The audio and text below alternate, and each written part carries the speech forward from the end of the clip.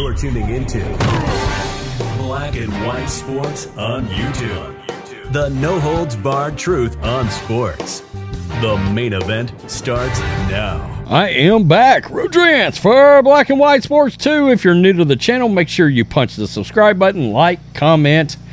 Check out the podcast. All the audio from all of our videos across all of our channels is available wherever you get your podcasting from. So you guys know I use PFT as a source pretty regular. I like mostly everything that they tend to do over on PFT, and I appreciate the fact that Mike Florio built that from scratch many years ago, and it's become a massive success. Now, obviously, we don't align politically, myself and Florio, so we don't agree there. And of course, he was a raging lunatic when it came to the jab. So anyway, got that part out of the way. When he sticks to football, him and Sims, it's a great show. It's the best football show on TV. But he did something in regards to Jalen Carter. Now, we know Jalen Carter was drafted by the Philadelphia Eagles. A lot of people, a lot of the draft pundits believed he was the most talented player in all of this 2023 NFL draft. And we know he also had some serious issues. His pro day was a train wreck. He was involved in a racing incident in which a teammate and a woman, a Georgia Bulldog staffer, lost their life. And the police called him out on it, and that's still an ongoing situation, most likely. But we'll see how that wraps up. It's neither here nor there, okay? I believe that there are issues there. I wouldn't have drafted him. And he was, in fact, not on a lot of teams' boards. They just removed him. And they removed him for a couple of reasons. One, whether or not the guy actually has a strong work ethic, okay? Because there were things that led people to believe he didn't. And the other glaring, massive red flag that somehow was able to be kept under wraps prior to the draft, and that's what this video is about, is the fact that the Georgia Bulldog coaches, his own coaches, could not stand him. Now, that to me should have and would have been a massive story on draft day. And I know for a fact, because he just admits it, Mike Florio said they made a point to not actually report it until after he was drafted. I don't understand that. It's news, and it should have, in my opinion, it's nobody's job to protect these draft picks. It's not. Make better decisions, and you won't have to face the consequences of dropping in the draft.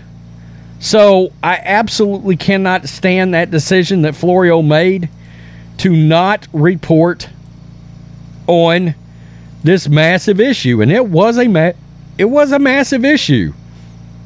This is the story right here that came out after the draft pick was made.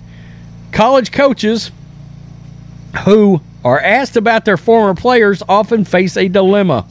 Say nice things about a player who gave multiple years of unpaid service to the program, but who may not have been an ideal soldier, or tell the truth. On one hand, the coaches feel compelled to show loyalty to their players. On the other hand, the coaches have to think about their credibility with NFL coaches and scouts. In other words, can you trust what the coaches have to say? When it comes to defensive tackle Jalen Carter, the word making the rounds before the draft was that the Georgia coaches did not have nice things to say. And this is in parentheses, folks.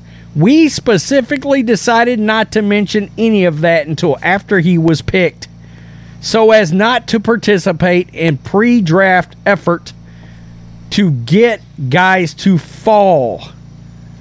Really? I mean, one person down here literally said, "What is your job here?" Right here, Bob Slidell, Office Space.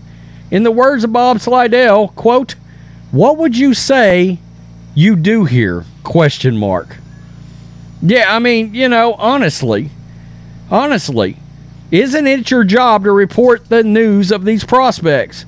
It seems like a top 10 prospect who is vehemently disliked by his coaches would be pretty newsworthy.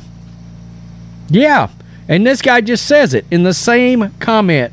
Contrary to popular belief, it's not your reporting that causes these guys to drop and fall to the draft. It's their own behavior and actions. That's right. If there's nothing to report, then these guys don't have to worry about falling. But this was absolutely valid and worthy news that should have came out prior to the Philadelphia Eagles making the pick. Do I think they would have still drafted him? Yeah. Do I think they probably actually knew about this? Yeah.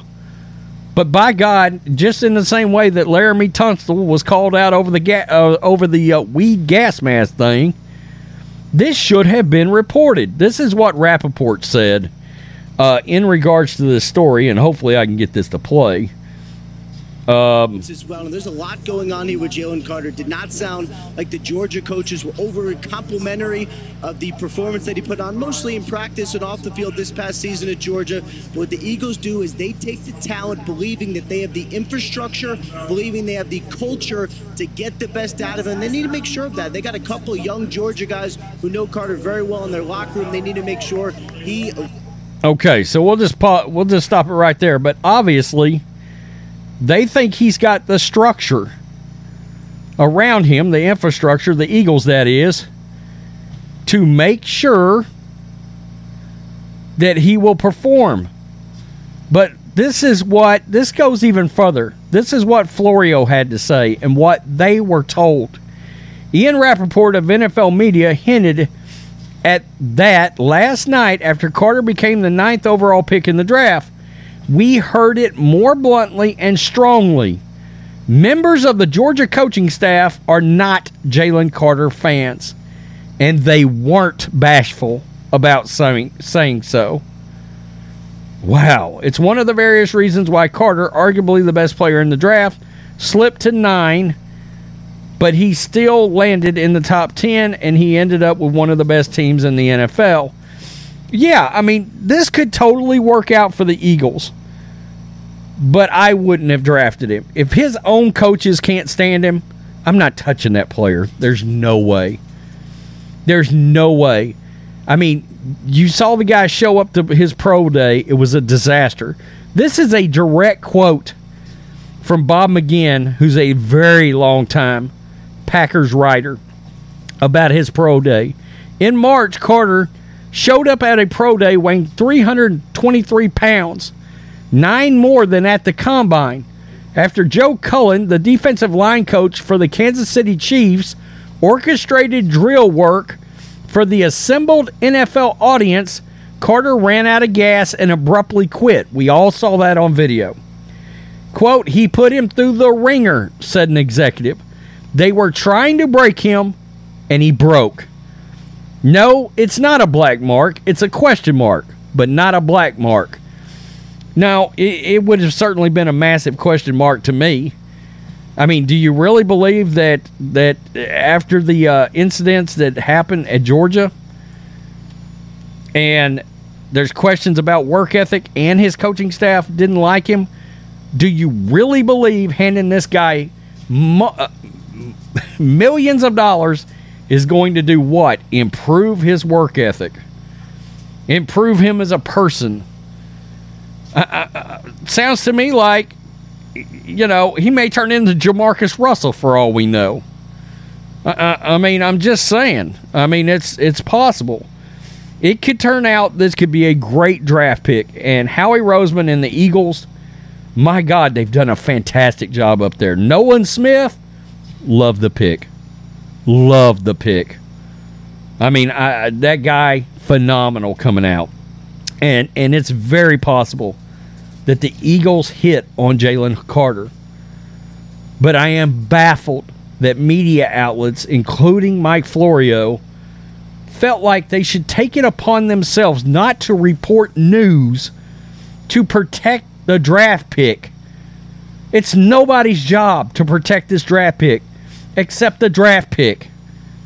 Make better decisions. You don't have to worry about this becoming an issue to begin with. It's unbelievable. This should have been one of the biggest stories that was talked about prior to the draft starting on the first night of the draft. This should have been a 10-minute conversation on ESPN and NFL Network, and nothing. I mean, it just didn't. One little snippet from Ian Rappaport where it said, yeah, Georgia coaches were not really a big fan, blah, blah, blah.